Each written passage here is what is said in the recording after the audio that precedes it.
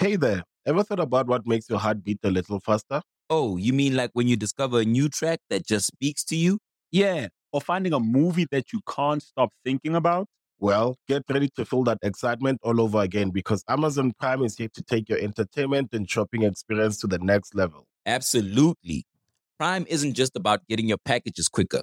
It's about diving into a world of endless possibilities, from the latest releases to exclusive content you won't find anywhere else. And don't even get me started on the music. Prime offers concert specials that will transport you right to the front row. It's like being at the hottest gigs without leaving your living room. I use Prime to tap in with some of my favorite artists' live shows from any and every genre of music. Trust me, Prime is a game changer. It's like having a personalized superstore and entertainment hub right at your fingertips. So why wait? Head over to amazon.com/prime and start experiencing entertainment like never before. Hey everyone, you're listening to Human, the show that connects truths and bridges the gaps between our human experiences, one conversation at a time. I'm your host, Stacey Ike, and I'm so glad you're here. This week's special guest is Hillary McBride, trusted therapist, author, and researcher. In this human conversation, y'all, Hillary and I throw all of our cards on the table. We talked about honoring the voice of our bodies, the trap of shaming ourselves into transformation, and practical affirming habits that lead us into liberation. I also think I cried. I'm not sure. I can't remember, but it was incredible. I mean, having Hillary really talk through this with me, I feel like it was helpful for me, and I know it's going to be helpful for you. Before each episode, I leave a few recommendations inspired by the conversation that you're about to hear. I share a song to add to your playlist and a book to check out. I also share a reflection question that was based on something sparked in this episode. And like I said, you're just going to enjoy it. So this question, although it is going to be hard, you're going to understand why it's necessary. Okay, so first, the song is Surrender by Natalie Taylor. This week's read is The Surrender Experiment by Michael Singer. And the reflection question is, how can I love myself more? Let's deep breath. Okay, now, don't hesitate to leave your response in the comments or at staceyike.com. It's time to get into the conversation. So I just wanted to say that you have already struck me as such a beautiful human, and I'm so grateful to have you on the show. Oh, thank you. What a warm introduction. I'm so grateful to be here with you too. Yeah. Oh my gosh. I had this whole plan of what we were going to talk about. And then it kind of switched. And then it kind of switched because yesterday I posted something on Instagram and a friend of mine called me today and she was like, oh my God, what you posted was so deep, was so good. And I was like, hey girl, love you so much. Got to prepare for this interview for Human to Human. And she was like, who are you talking to? Are you talking to a therapist? We need to talk to therapists. And I would go, I am. And so I reframe of like, this would just be something great to bring up in this conversation to see where it goes. I definitely have our topics as well, but I think it's going to strike us both as something really interesting to dive into. So I'm going to start with that. Oh yeah. So yesterday I posted this. It was from another, from a content creator. And she said, one day we need to seriously talk about the fact that productivity, she put in quotes, being busy and constantly doing something is a symptom of high functioning anxiety, as well as an unwell coping mechanism of trauma. And so I just, oh yeah, that lands. Okay. Like, I sat with it for a sec. And I sat and then I posted it like 2 a.m. and I wake up to comments and conversations and text messages of like, this shit's got to stop. I'm over it. When are we done with this train? The rat race is tiring. I was up at 2 a.m. doing the rat race as we speak. It was crazy. And that was this morning. And so I kind of was sitting with the notes that I had before I posted it, because I did post a caption as well. And I wrote, our worth is not our work. Sleep when you die, no pain, no gain, no job, no purpose. It's all a trap. I've been actively working to detach these things, these web of lives all year. We have been bamboozled, but the truth of healing, grace, love, and forgiveness will set us free. So that was my interpretation of it, while still realizing that even though intellectually I understand it, actualizing it is so difficult. That's where I felt like so many people were truly speaking and relating, because we all know, right? That we know, like, we don't want to all just being, but we know. But I wanted to ask you, as someone who also knows, what is the practice that you have, if you are still practicing it or mastered it or feel like it's a constant thing, of the actualization of not looking for our work to be our worth? Beautiful. Yeah. What an important question when we're also situating in quarantine, because I'm not sure if you saw this rhetoric pop up when everybody went into shelter in place, but there was this idea that, no, let's be as productive as possible. Let's actually do more than we were even doing before. And it seems like there's this gas and brake that's getting pushed at the same time in this cultural moment that we're in, where we are also feeling like, oh, I'm more tired. I have fewer resources. I'm feeling this motivational drag. And also I'm getting these messages constantly to do even more. And I feel like I have to, because when will I ever have this much free time? And I think your question is so important in the broader kind of story that we're telling about what's happening in the way that we cope with our distress, but even more poignant based on what's happening with our response to these gaps in our schedule that have been created when all our plans got disrupted. Right. So I'm wanting to say yes and amen to the question and the tension and all of that. And I hear so much complexity in what you're saying, because I think about how the seasons of my life have allowed me to interact with busyness in different ways. And I have definitely seen what it is like to use accomplishment and use a full schedule as a way to run with what happens when those things are not there and I have to encounter myself. But I've also seen what it's like to have motivation that just feels like it's spewing out of me. And I'm sure you've probably had the experiences of being in flow state where you're like, I don't even want to stop this because I am on a roll with something and it feels so good to be in flow, like creativity is coming out of my ears. Mm. And so what we have to do whenever we're looking at the human is explore with less of a black and white lens that I think we're prone to, because it's really easy to move into the critique of performance and the critique of high achievement and constant busyness with a judgment that actually doesn't fuel the sense of inner worth that we need. If we were going to have conversations about inner worth and this kind of secure sense of self that needs to form underneath all the busyness, we can't get there by judging or shaming ourselves out of the high achievement. So we actually have to add another element in this conversation, which is, how do we compassionately attune to ourselves? How do we get curious? How do we investigate why these patterns are so deeply entrenched in our lives? And whenever there is something that's happening for you and it's resonating with all of these people who are seeing your post, my guess is that it's kind of a you thing and kind of a me thing, but also a cultural thing. Right.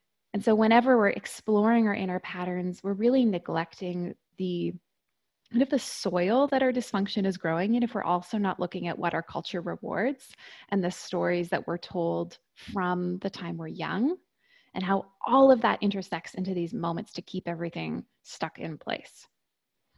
It's crazy. That curiosity you talk about, and you just really hit on the nuance of humanity, of who we are. And sometimes it's really hard to just remember we're not just this post of like, oh my God, I knew that was me. And it's because I mean, seriously went to like, forget it. Because I saw it at 2 a.m. people, which means I was also up. That's right. And so I couldn't been sleeping and I was like, no, I got to get some work done, whatever. And so, but I also am learning myself more and realize that just was a better time for me to get the work done. The point is, right, the nuance of that and the curiosity, I want to ask about that process, because when you're finding the curiosity, a lot of that means you have to sit with it. Right. And I'm ill to the sitting, love it, but also ouch. And so it's like, are we sitting for a certain amount of time? When we're sitting, what are we looking at? What are we asking? How are we going from sitting to standing tall again? And then knowing, ooh, I get to sit back down. Like that's a whole thing. Yeah. It's a dance. Yeah. Yeah. I think, again, I want us to zoom out, because whenever we're looking at a specific moment in time, let's take your 2 a.m. what we might call like come to Jesus moment. You're like, okay, there's a problem here. And it's all like really landing. I mean, I've definitely had those moments. It's hard to hold the complexity in that specific moment. It's really easy to get into the black and white. So when we zoom out, it's often easier to access compassion and curiosity because we can say, well, what's the trajectory of my life? And what's the arc that I want to take? And instead of trying to do everything perfectly in this moment, including perfectly putting myself to bed or perfectly achieving or perfectly, beating myself up to shame myself into resting more, which we're like, what? That's not really congruent with the kind of spirit behind the resting. We also have to ask ourselves, is there a trend that I could create in my life?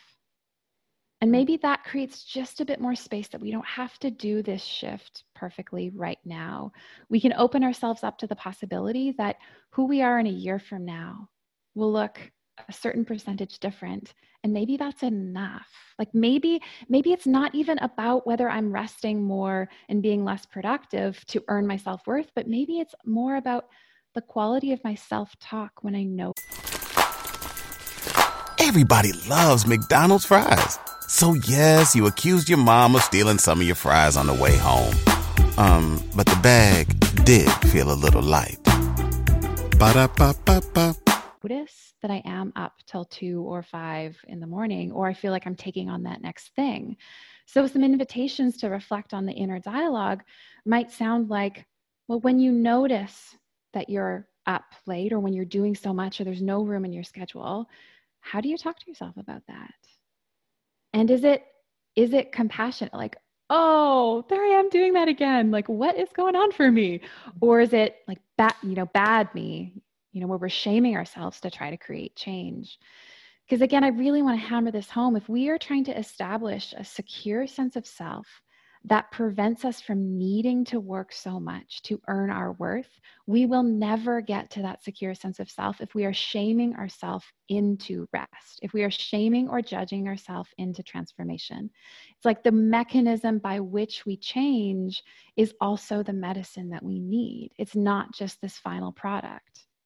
And so being able to notice the things about our, let's just say schedule, if we notice our schedule and we go, oh, that's kind of incongruent, like with the things that I believe, or like, that's a problem. I'm not paying attention to my bodily rhythms that say I'm tired or say I'm hungry or say I'm full or say I need movement. Okay, I need to create some space. I need to pull some things apart, but can I be gentle with myself as I do that and say, oh, honey, you're doing your very best. You're doing your very best. And so let's acknowledge that thing that you're doing probably kept you alive, right? Or it probably got you love. And so it's so deeply entrenched in you, and we're going to pull ourselves apart from it, and that's going to be hard. And I'm going to do the entire thing with you. As if you were talking to the part of you that needs to keep doing and moving, but you are saying to her or to him or them what you would say to a friend who you saw was like running themselves into the ground. Like, oh yeah, look at how hard you're working. This is so beautiful. And I can see it's hurting you. And let's do something different. Let's see how it goes, and we'll do it together.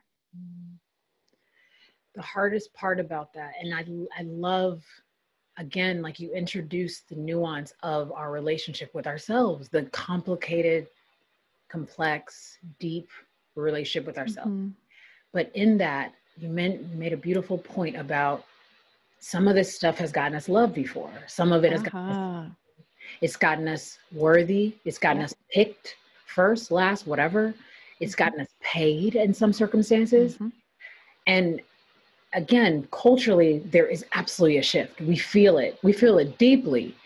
And, a show like this, human to human, whether it has been intrinsically in my being, but it always was like, I'll have to do that after I do all this other stuff, because this other stuff will finally let me be, you know what I'm saying? And so with that as our as our reality in a lot of cases, because we do live in this space of social media and social media becoming and being fake currency, in my opinion, how do we deal with that part of the relationship? If we say, hey, let me take a step back and examine, and I lose a job in the process, or let me take a step, maybe take a week off, let me take a month off, and I become unnoticed or forgotten. Right.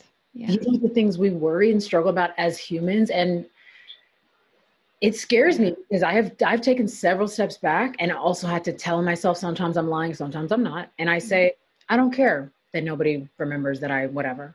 Some days I'm like, I really do care, and I can't believe I lost that job. Truly. Right. You know, like, wow, y'all forgot about me. I took a week off, you know. It's crazy. And then sometimes you're like, no, I think that was worth it. But that balance alone is very difficult. But just knowing that some of the consequences that come with choosing yourself. Yes. Okay. So I'm going to point out something in the logic that's flawed that we often use when our anxiety is driving our decision making. And that is we do these catastrophizations of the worst case scenario and assume that that's going to happen. And we also catastrophize the lengths that we have to go to experience change. And so let's pull it all the way back. And instead of a week off or a month off, let's say, what would it be like to begin your day mindfully? What would it be like when you feel hungry to feed yourself? What would it be like when you feel tired, even if you're in the middle of something and you can't put the job down? You say, oh, I've worked hard today and my body's telling the truth about everything I've done. And so maybe taking a month off or a week off actually would create the consequences that, you know, would really damage our ability to move freely in the world or meet our needs or meet the needs of the people that we love. And sometimes it wouldn't. And that's just a catastrophic thought, and that people would be okay and we'd be okay. But if it feels like we have to go to these exaggerated lengths of like, that's the worst case scenario, then why don't we start with something that doesn't incite so much fear in us? Something that doesn't feel like it's going to risk everything.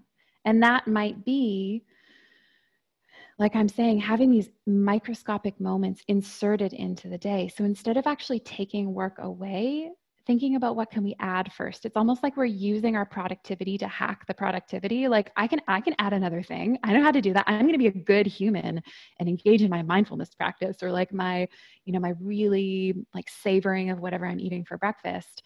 And we're adding something in that actually just starts to take up a little bit more space and brings us back into relationship with ourselves. But I don't think we can do this conversation of renegotiating our relationship with productivity without also asking the question that's underneath the question you asked, which is, when did I need this? How did I learn that I needed this behavior? And can I explore, can I do some inquiry on the inside of me? Or maybe with the support of somebody else, to ask, who are the people that hold this message inside or this way of being in place? What were the stories? When did I learn it? What did it cost me when I didn't do this? And what would it be like to go back and retrieve that part of myself who was young, who was just starting out, who was hurt, and bring her into the present to let her know, I've got her and we're not there anymore. And the things that we needed then to survive, we don't need to survive right now. Oh yeah.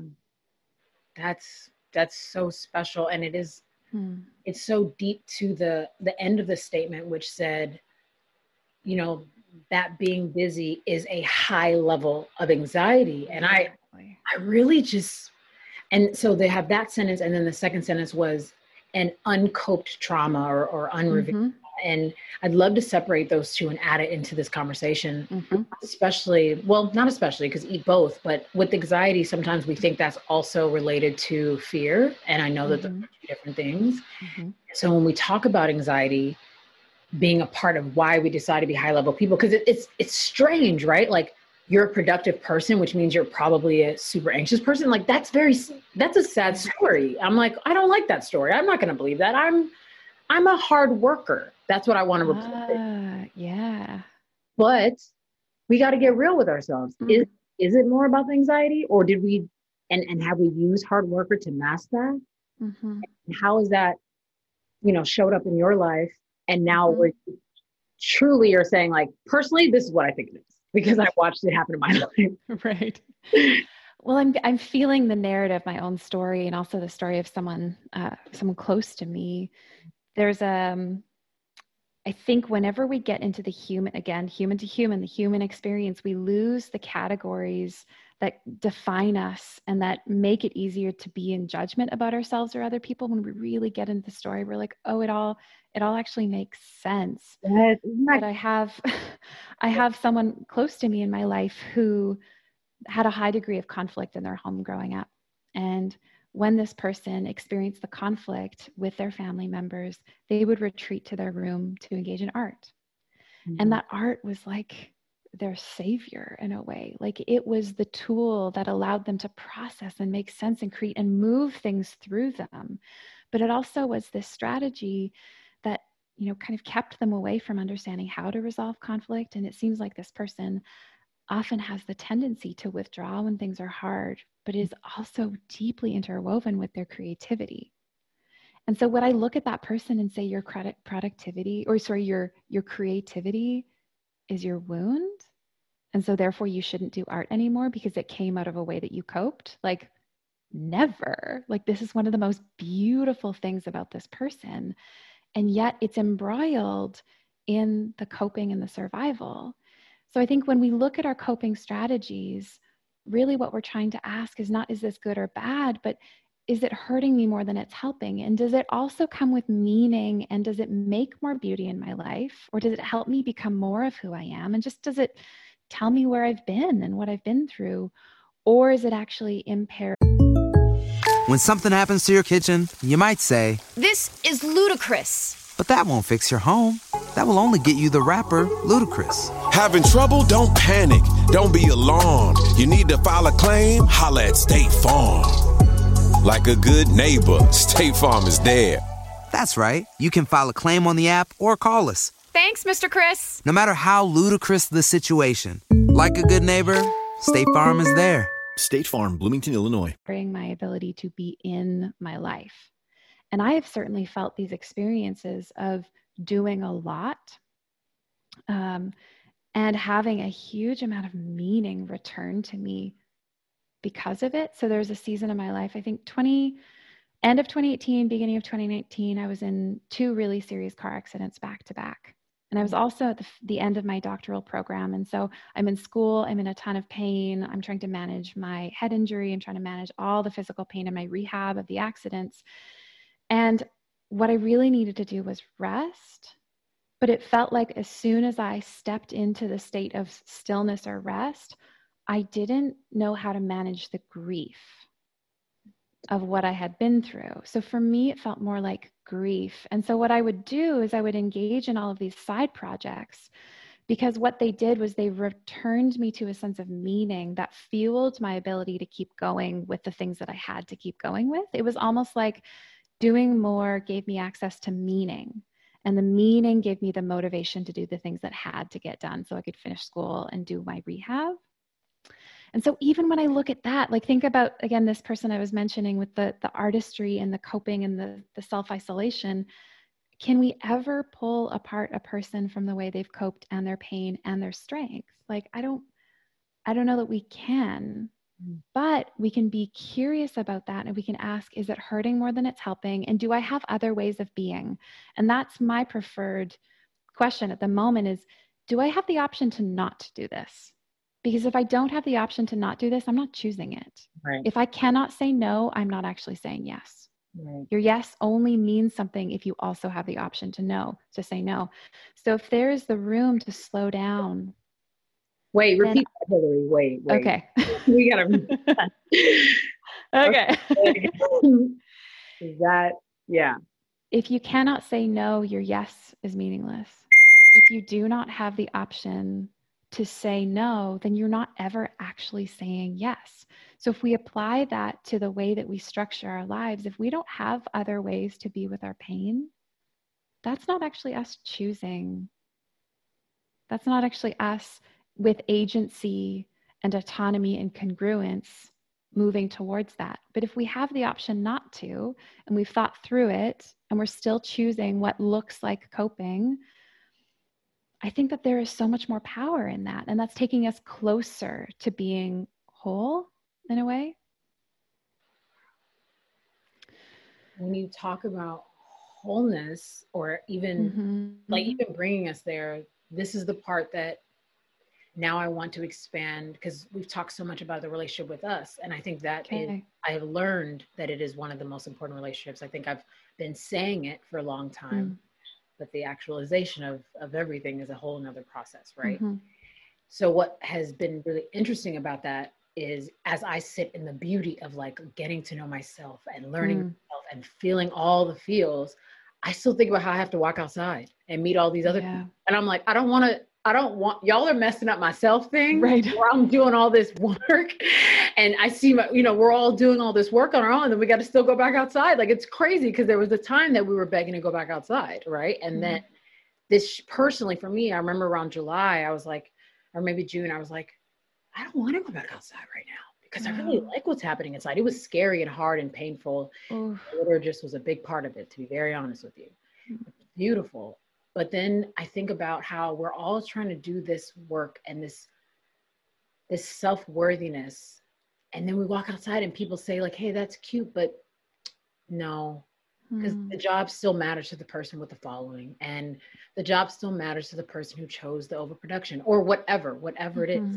And some days we think about how we make choices to say, okay, well then what's for me is for me.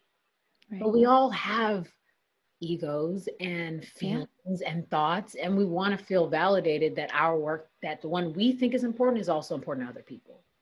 So even as you, and thank you so much for sharing the stories about your accidents. I really am so grateful you're here, because thank you. I know that those couldn't have been easy experiences, and wow, just really grateful, because I know that I did read a little bit about your accident, the second one specifically, and I think everything your body did, most bodies would do.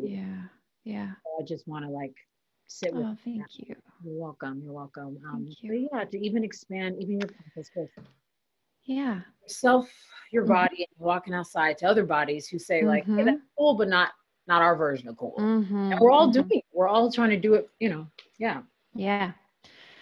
I love the imagery of the cocoon, and that comes to mind when I'm thinking about you and what you've been through, and what so many of us have experienced, what I've experienced too, and the way that life has changed over the last several months, what it means to go inside. And it's not that nothing's happening. So much is happening. We're actually being transformed. But I'm sure you've heard these stories about, if you cut the cocoon open before the butterfly is ready, it doesn't actually, right? It doesn't have the strength to use its wings to fly, that there's actually something important about the struggle on the inside. And so I want to just name that there are times when we need the protection, when we need the space, and we need to create that for ourselves, either by having fewer people around or by having the right people around who know how to hold us. And that we are judicious about. So sorry. Okay? It's like okay. My computer and my phone. Okay. I'm trying to turn it off and I don't know how. Oh, that's okay. As long as you're okay. It sounded a little bit like a fire alarm for a second. Yeah. I'm like, how do I So if we are judicious about who gets access to us, then we can have the room and the space to rediscover the self on the inside. Because as much as we like to think about ourselves as an individual, it's really a product of colonization to believe that the self is distinct from the people around them. So this is actually quite of a kind of a novel idea in the history of being human, that you would see that any of us would see ourselves as individuals that exist separate from each other, and to see the self as the primary focal point of life, as opposed to the interconnectedness and the needs of the shared needs around us as the focus of life. So we have to remember that our self, as our brains have been wired to develop, our self develops in the context of relationship. And at some point when we are doing repair on the self, we need to be super careful about the kinds of relationships that we let speak into that inner place on the inside of us. And we do, for a time, need to control that. And in fact, even when we come out of the cocoon, when we have more space and more freedom and strength to interact with the people around us, we still get to decide who speaks into the very core of who I am. Who are the people who have earned the right to do that? And perhaps we make a list of them. Perhaps we know that in our mind, like there's these 5 people or these 2 people, and they've earned that because they've let me speak into their life, and we've had time together, and they can hold my stuff, and they know the truth about me, and they can always see my good and ask me to invite myself to grow more. Like when we have these people in our life, then it invites us to go out into the world, to come back to a place where we can land and say, is that true about me, or is that not true about me? And when we are deconstructing the idea of the individual, we can also think about how our self is split up between all these different roles that we have. So this is called role enhancement theory. And the idea behind role enhancement theory is that when we have our identity in multiple places at the same time, if one of them feels uneasy, then all of the stability to our self-structure comes from knowing that the other roles are stable. So for example, if work does not go well, but your sense of identity is also in this friendship you have, in your partnership, in being a member of your family, in, a member of your community, your faith community, your social community, a social movement that you're a part of, what we can do is we can remind ourselves, okay, that is uneasy over there, but look at all of the other parts of me that make up who I am. And can I set deep roots into all of these different areas so that I actually have more courage to play with some of the things that have defined me too much, like perhaps productivity at work. Yeah. And in that way, if I do lose the job, aside from if it put someone into a major financial tailspin, you could say, ouch, but also I'm still intact. Yeah. And my community is still here. And my selfness is spread among these circles of people who love me. And in that, I find my worth, not just what someone who doesn't have the right to speak into me says about the job that I did, or if I posted or not.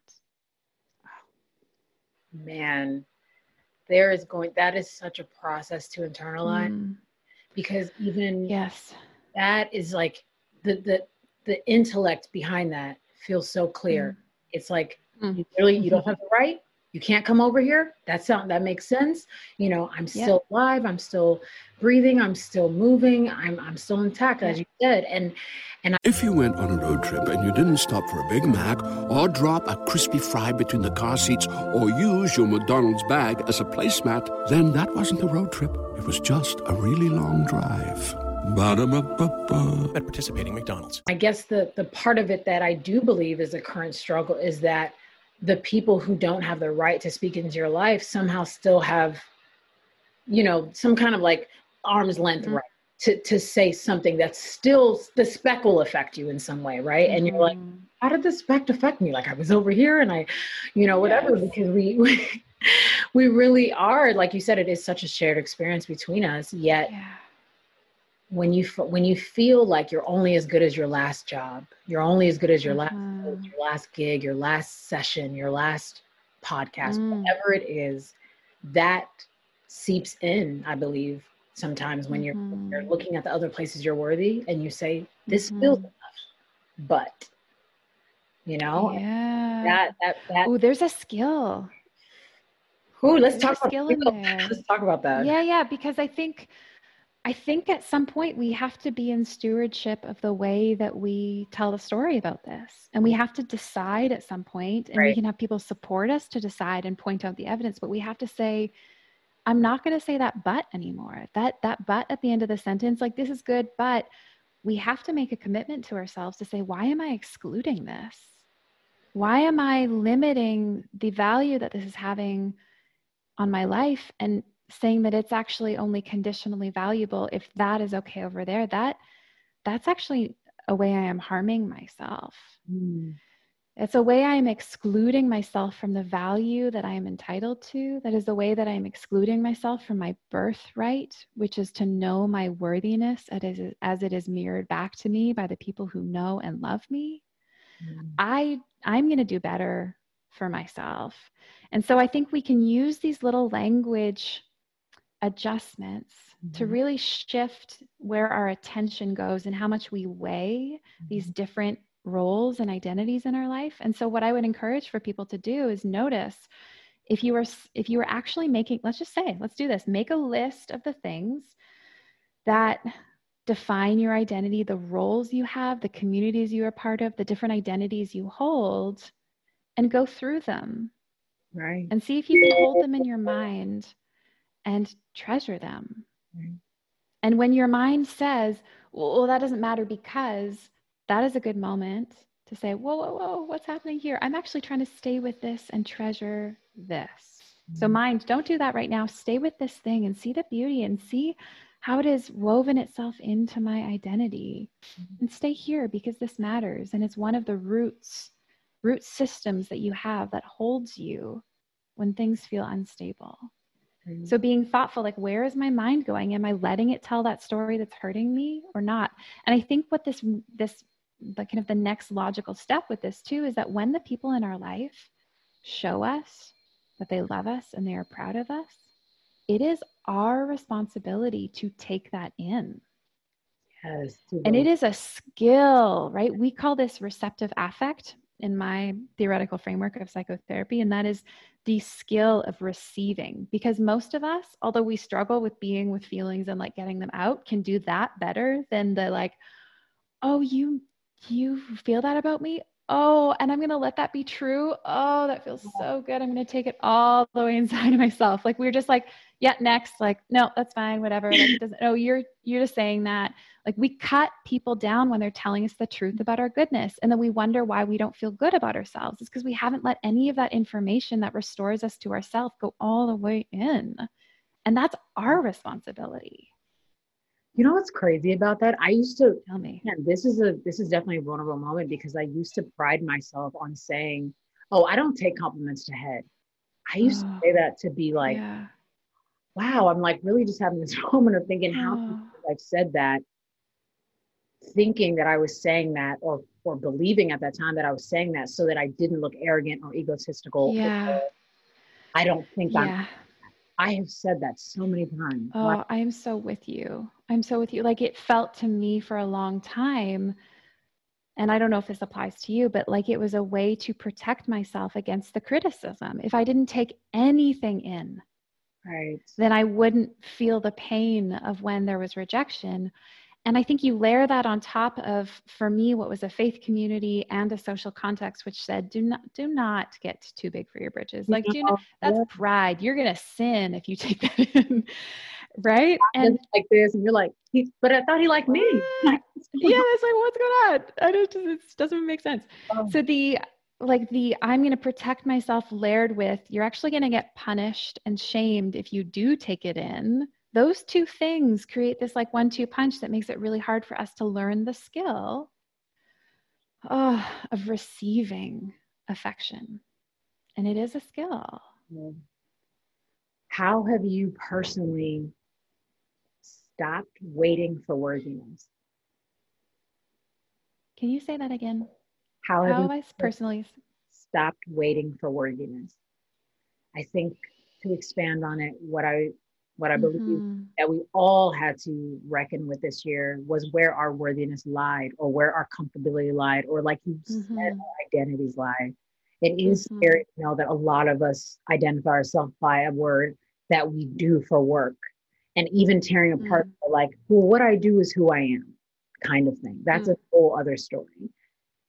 As I continue to peel back the layers and dive into what worthiness means, it's very scary to find out worthiness literally just means being alive.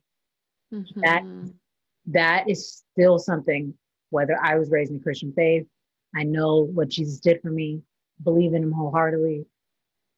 Even with that story, you forget that just being here makes you worthy. And so we chase and we wait and we ask and we look and we next so many of our things. I'd love to know in your journey how you have stopped waiting for it.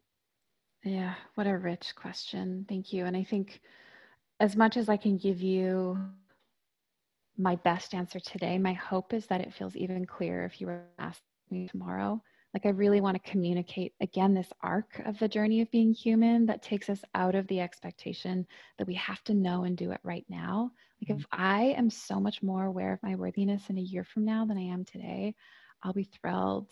And a year after that, and a year after that. And it just the pressure comes off when we remember we don't have to get it right now, but we are on a journey. There's an arc to our lives.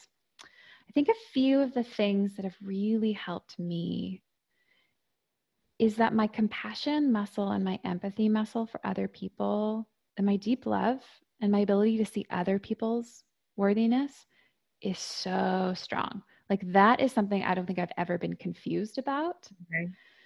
And for me, the work was in stitching together myself with those people in a way that I say to myself, I am not different than them.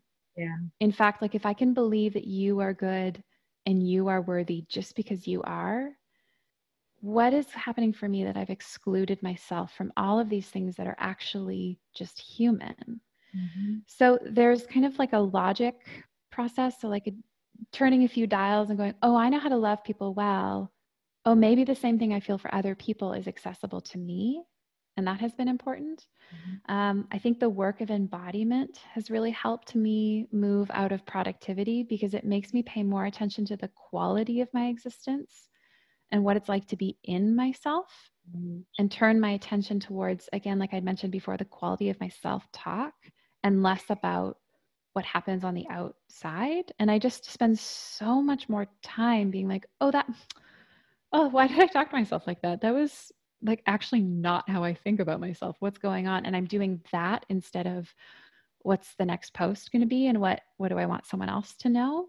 And because I think we're all connected, my sense is that like if I'm doing this work in myself, then I'm probably actually going to have something really beautiful to offer other people. And it won't be because I'm trying to earn it. It'll be because it comes out of the overflow of knowing that I'm okay. So when I, again, stitch those together, that I can love someone else and believe that whatever is true about them is true about me, then I can return to myself and work on my sense of worthiness in a way that actually I think will pour out to other people and have something to offer them. Mm-hmm. And when we see it like this infinity loop that goes around and around and around, that love in any direction that you put it will always be restorative, will always be about returning us to who we are. I think if your strength or anybody's strength, my strength is to love other people, use that as the road in. If you can see other people are worthy, what a great place to start. Yes. I love that so much. Mm-hmm. What was the last thing you forgave yourself for the first time? Oh, the last thing I forgave myself for the first time. Hey there, ever thought about what makes your heart beat a little faster? Oh, you mean like when you discover a new track that just speaks to you? Yeah, or finding a movie that you can't stop thinking about? Well, get ready to feel that excitement all over again because Amazon Prime is here to take your entertainment and shopping experience to the next level. Absolutely. Prime isn't just about getting your packages quicker. It's about diving into a world of endless possibilities, from the latest releases to exclusive content you won't find anywhere else. And don't even get me started on the music. Prime offers concert specials that will transport you right to the front row. It's like being at the hottest gigs without leaving your living room. I use Prime to tap in with some of my favorite artists' live shows from any and every genre of music. Trust me, Prime is a game changer. It's like having a personalized superstore and entertainment hub right at your fingertips. So why wait? Head over to amazon.com/prime and start experiencing entertainment like never before. Yeah, I'm stumped on that question for some reason. I think maybe it's because I don't really forgive myself, but not because I hold myself in judgment, but more because I think my first response now, if something happens that I need to forgive myself for, would be, oh, I wonder why that happened. And not, oh, you're bad and you need to be released from that and I forgive you, but more like, oh, what is that behavior telling me about myself? Mm-hmm. And like, oh, I wonder what purpose that served for me to do that. Okay, so like an example of this is like, I've been not sleeping super well this week. And I think it's just because I have a ton of stuff going on in my mind. And I'm like, got these jam-packed days. There's all this stuff going on. And I'm working right to the end of the day and then expecting myself to rest. And actually, it takes a bit of time for me to wind down. And so I had this conversation with myself last night where I realized not only had I been not getting to sleep or not giving myself enough time to rest or wind down, but that I'd actually been like keeping myself up, which to me feels kind of like a form of self-harm where I'm exhausted, but I'm keeping myself up, like doing something unproductive, but not also not caring for myself, like scrolling on my phone, or I'm like, you know, like thinking about what I need to do 3 weeks from now. I'm like, what is going on for me around that? And so instead of like, oh, I need to forgive myself for harming my body in that way, I think more like, what purpose is it serving? What is it doing for me? Like I imagine having a conversation with that part of me that is keeping me up, even though I'm tired. And I imagine saying to her, what are you trying to tell me? And I'm not hearing you. And so in that conversation, even just last night with this part of myself, I think I was getting to the sense that it feels like I haven't had enough space in my days, because these are a few jam-packed days. And that at the end of the day, it's the way that I'm giving myself that space. And so like, oh, this is just my body telling me, even though I'm tired, I'm actually needing room for creativity. I'm needing room to like waste time and do mindless things because it helps me wind down. And I haven't been making that room. And so that behavior was taking care of me in that way. But I guess I just don't think about myself as needing to be forgiven in the sense that like I'm bad. Girl, that statement, it hits every evangelical lie I was ever told.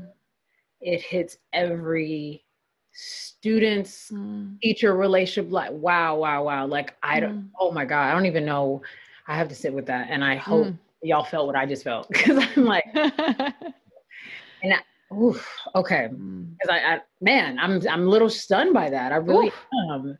To say that we're good, just as good, and that it's not about being forgiven, it's about seeing what purpose it still serves to me continuing to be good. Yeah. That's what you just said. Yeah. Girl.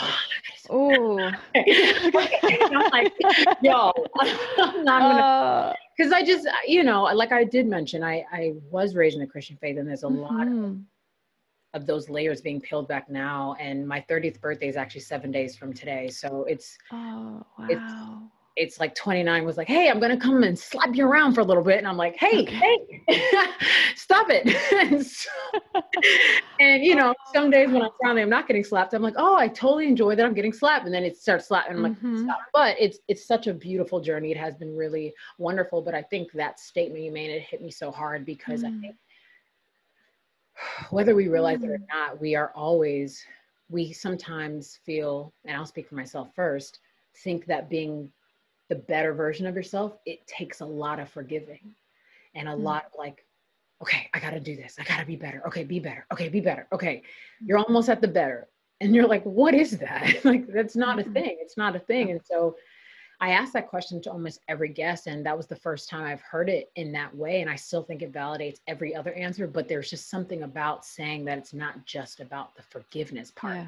Forgiveness is rooted in a lot more than just the word, forgiveness. It's a lot deeper. So I really appreciate that answer and that response, and that's your reality, because I really want to make that my reality. Yeah, that's right. Yeah. That is good. And like I said, these get to be our work in progress kind of statements about our life too. But really being a therapist has been so transformational, because even the person that we say is doing the thing that is most in need of forgiveness, like the people come in, I mean, there's some people who I work with who are like, I just want to love myself more. And then there's some people who come in, they're like, my behavior is hurting other people and it's a problem, and are facing the consequences of that. Every single person that I sit across from, when you really get to hear their story, you see underneath it a person who wasn't seen, who wasn't attended to, who had to become something to get away from their pain. And we all just have different ways of doing that kind of becoming to get away from our pain. And so I've said it publicly in many places before, my philosophy of therapy is that the journey is not about becoming, it's about unbecoming. It's about unbecoming all of the things that we thought we had to be loved, and seeing that underneath all of that becoming that we did is someone who is good, who is loved, who is lovable. And it's both my conviction and my belief and my experience that when we are connected to that sense of being loved and lovable, we behave in ways that reflect that. It's when we are disconnected from our worth that we are trying to do the earning and the coping and the managing and the behaving and the hurting just to try to manage the pain we've been caused. And in doing that, we transmit the pain to other people, and then they're hurt, and then they're trying to manage their hurt, and they're passing it on, not knowing it. And it becomes this chain reaction when we stop and we ask ourselves, who have I had to become in order to be loved? But what would it be like to unbecome that and connect to the sense that I've always been loved? Wow. And just that there was some hurt that didn't get held in the right way. And when we do that, we can show up for other people.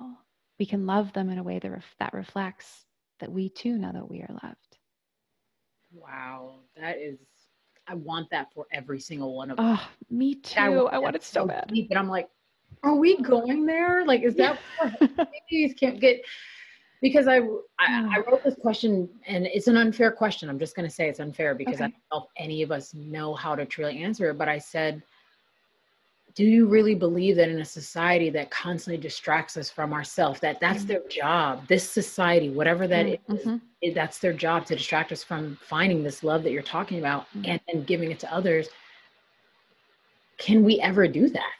Like, are we going to be able to do it? It still goes back to me saying, like, as we are now in this moment of pursuing that individually, you've also mentioned that we're not really individuals. So if we don't eventually go outside and do this together, like, so I'm just like, are we ever going to get to do this? Like, will social media ever be a place that will it be something else for us in 5 years, 10 years? Will the way we interact with Worthiness be different? Will the way our bosses interact with their employees be different? Will there be the shame, somebody's on the board and they did great this week and somebody did bad this week. Like, is that going to go? Right. Are we going to let that go away? These are all the parts that are making it harder to do it together, in my opinion, because I think we're begging and we're trying to do it individually. But when we go back outside and realize, like, oh, you still want me to mark on the board. Like, it's weird. I don't know. For me, that's the part that I struggle with. Like, I want us to get to this place so badly. It sounds wonderful. Your longing is so holy.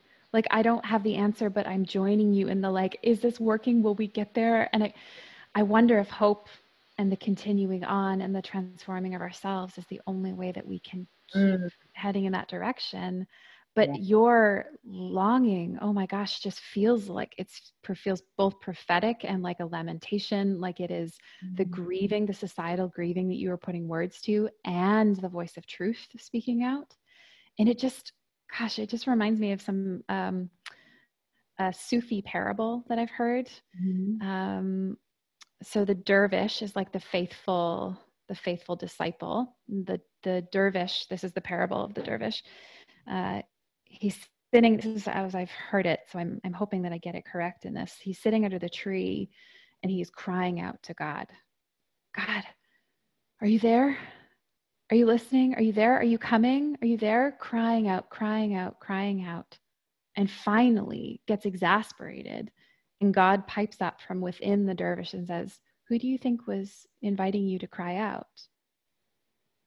Like, who do you think was doing the crying out for more of the holy in the world? Like, that can only be the holy. And so when you are saying that, like, you're the mix of despair and longing and Who needs an alarm in the morning when McDonald's has sausage, egg, and cheese McGriddles and a breakfast cutoff? Ba-da-ba-ba-ba. Existential, angst and the beauty and the truth in that, I'm thinking, you're asking the right question. And I don't know the answer, but I don't know if we need it except to keep asking that question and to connect with the thing in you that is saying there's something that is off about this. And we need to be in better connection with ourselves and each other. It's been a true journey of that, I'm watching us, and the things I see and pay attention to, whether it's social or in person, they're just different, right? Like I don't hear when someone says, like, I hate that you didn't call me. I hear, I miss you a lot. Yes. Yes. Like, we're getting to the point that it's like, guys, we gotta start hearing each other differently, differently, talking a little differently. And it's not better or worse. It's like, it's just to the point of, like, where the connection gets to be true and where we feel really seen and really heard. And so I know it's an unfair question. I ask, I'm like, maybe she knows. I don't know. Yeah. No, so I just love the question. That's all I have to say. I love it. I love that you also brought up that your experience as a therapist has been transformational. And I love to ask, what is the biggest scary part And you're in therapy as well? Oh, always. Yeah. I always say to people, like, I will never sell you a medicine I won't take. I'm not going to do that. I'm not going to do that. Exactly. Yeah. So someone who sits in the chair and does a lot more of the listening, what's the biggest fear when you're doing the talking for you? Don't mind sharing. What's the biggest fear when I'm doing the talking? Right. When it's kind of you on the other end, is there something that, I mean, you know, the process, at least from a standpoint. So as a student, is there parts that you're like, whew, okay, I know I still work on this. Oh yeah. I mean, I'm working on stuff constantly, and I both know that I'm okay where I am and hope to keep going at the same time. It's both end. But I think maybe the biggest fear, and I don't really think about it as a fear, but I want to be understood. I think all of us want to be understood. And I have this role as a therapist and as someone who does a lot of public work where I am very visible, but I'm very unseen in my inner experience.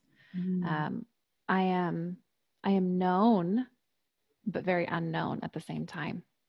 And so if you think even about coming into therapy and seeing your therapist and what it's like to spend so much time with a person in all of these intimate moments, but not actually know anything about their life, that's the kind of paradox that I'm naming. There is something about the roles that I have where I'm in a lot of things with people in important moments, but I haven't always had that same kind of attention directed back towards my inner world.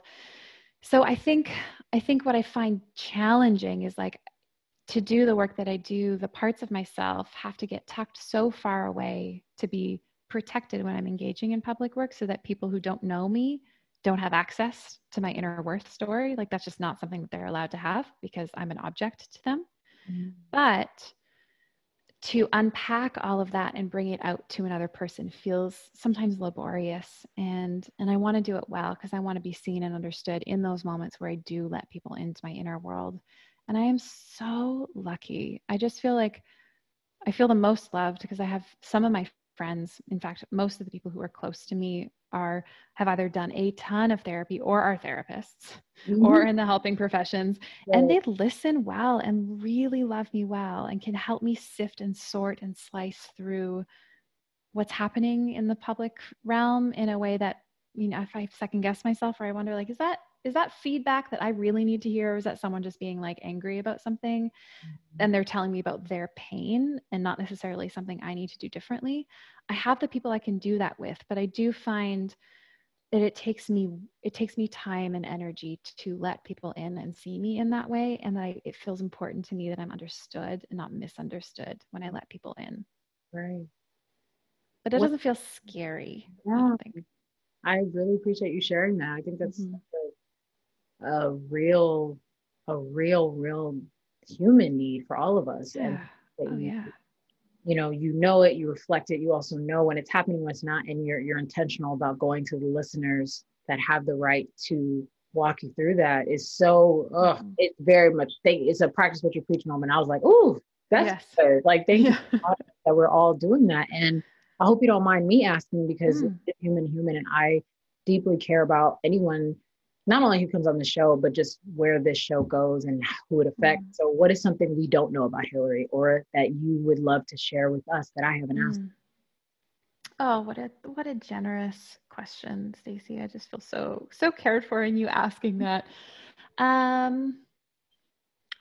What are something people don't? Well, I talk about this a little bit every once in a while, but I'm in constant pain. Basically every moment of the day, I carry so much pain in my body. And what I have done intentionally is reorient my life to both be aware of that and sensitive to it, but not have that be the defining feature of how I see myself and the story that I tell about my body. So I actually work really hard to notice what pleasure feels like and to notice what rest feels like, and to have those moments and create them and savor them, so that pain doesn't become like, it's so easy. It's meant to get your attention because your body thinks you're hurt, even though from my state, the injuries have mostly been healed. It's this kind of this chronic loop that gets activated in your neurophysiological system.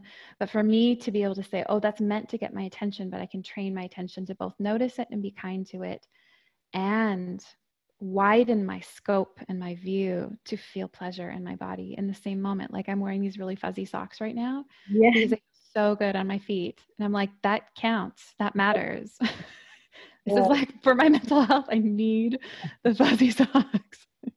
So I think what people don't know is how much pain I'm in because I've decided to not let that be the most important thing about me. Yeah. Ooh. I'm sitting with you on that. Thank you. I'm sitting with you on that because it's not easy to train your mind in that way, and truly like that experience of being in car accidents and feeling that pain daily. I relate in a really more than you know. I actually got in a car accident in college, so and it's carried me for a while, and it's I've seen it come up in just very interesting relationships. Like it is also something I deal with chronically, but it's funny because it'll be like, let's go wear heels. And I'm like, y'all know I got the, then I'll just start stopping. And it's like, it's not that, it's really the beautiful part that you've trained your mind to not let that be the focus part. And so I'm grateful for your focus and what you've chose to focus on, because we get to see this beautiful light while still recognizing the parts of you that does have to deal with pain, and still honoring that, because it's still all about the embodiment process. So, yeah. I just wanted to say thank you so much for sharing that. And the very mystical thing about pain is when we allow it, it is an invitation into empathy. It's like you can understand my experience because you have lived that, and I'm so sorry you have, but I also feel close to you in knowing that we've shared something. And there is, that's when we let it, I think that's what the magic of pain is that it lets us love and see other people better. Isn't that crazy? A whole new relationship with pain. I'm like, whoa, why are you like actually kind of showing me love? Like, it's weird. It's a weird thing. That's so great that you like said that, because I've been thinking and I didn't know how to put the words behind it. That's interesting. I don't want to take up too much time. I know we are at the end of our interview and our space together, but I just wanted to ask if we can leave with a practice we all can work on or work within. Because sometimes the whole working on, I'm like, these are more phrases. Yes. I'm trying not to do all that. Firstly, it's a no for me. So work within, grow, evolve within, a new practice of engaging with worthiness that doesn't, going back to the very beginning, that doesn't, highlight or trigger these anxious and traumatic and non-coping things that have been presented and given to us and normalized for so long. What's another practice? What's a practice? Yeah. Sure. Well, embody. So yeah. A few, just noticing and honoring your hunger is so important. And your fatigue, right? If you're tired, giving yourself a rest. I would say putting your hands somewhere on your body and just saying thank you to yourself who carries you through. And then one of my personal favorite right now is if you can find a picture of your child self, staring at that picture and wishing them well and saying that they are worthy, and seeing them and seeing their goodness. And then at some point, maybe in the future, saying like, oh yeah, that's me. Like that kid grew up to be me. And so if they're worthy, then I am too. I love that. It's so good. It's so my good. Screensaver is my 8-year-old self right now. Yes. Oh I literally put her on that. I said, I was like, look at this girl. She's oh yes. And my dad was like, you're still cute. I said, we're talking about her. She is. Yes. I was like, come on. Look at how she's dressed. She's so cool. Oh, I love that. Yeah. We got to do that. Maybe I should even go to my 6-year-old self now. I love it. Thank you for sharing that. That's awesome. Great question. Thank you for being a guest, Hillary. What a pleasure this was. Oh my goodness. I love your thoughtfulness and your presence and humanness. I mean, you do so well what you say you set out to do, and it's just such an honor to be on this call with you. Ooh, that really means a lot, because I really want us. I want us. I believe in us a lot, and I've started to realize that's actually the whole thing that I'm personally here for, and I think we're all here for. We are here for us. So the more we can do that, the more conversations lead us back to ourselves and to be better to each other. I want to be there. So thank you for saying that. It really means a lot. And for being here and contributing and being like totally just so real. Just so real. Yeah. My pleasure. I could fan on you all day. Okay, girl. Oh my goodness. Well, just if I'm having a rough moment, I might be like, oh, call me, girl. I'm ready. Say that again. I'm ready. I got you.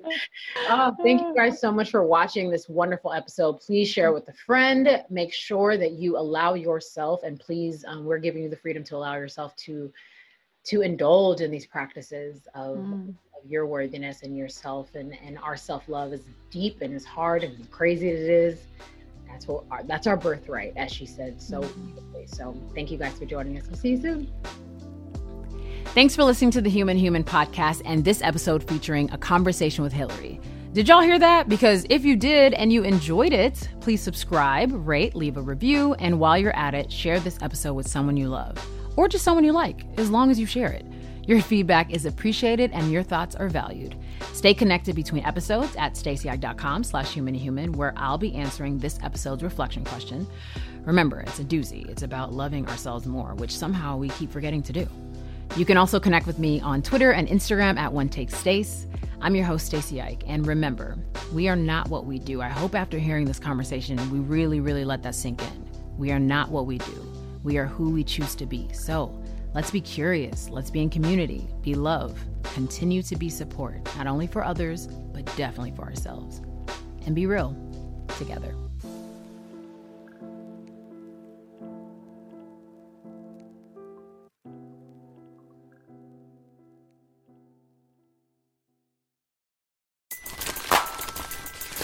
Everybody loves McDonald's fries. So yes, you accused your mom of stealing some of your fries on the way home.